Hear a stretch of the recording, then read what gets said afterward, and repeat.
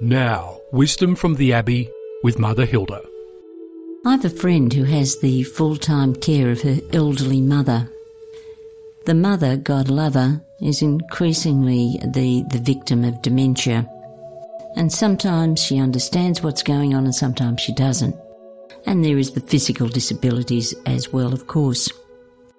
My friend told me that one day she actually said to her mother, as her mother was in a state of agitation over yet another doctor's appointment, she said to her, "Mum, if you can trust that I will always do the right thing by you, if you can trust the love that I have for you, if you can trust that I will never, never, never put you in a situation where there's the slightest bit of harm, if you can trust me, we're going to be all right."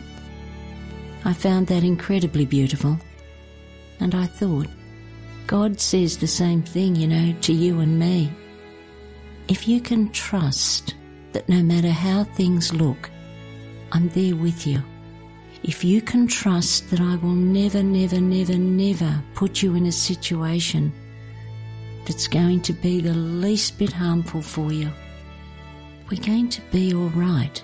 If you can trust the love that I have for you, we'll be all right. Love, as you well know, is not a static thing. It grows. It grows over a series of experiences. It grows through good times and in bad.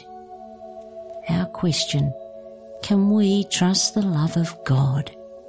I'll let you in on a secret. God actually trusts us.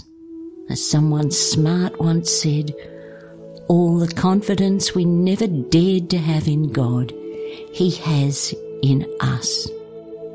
If we trust Him, we'll be all right.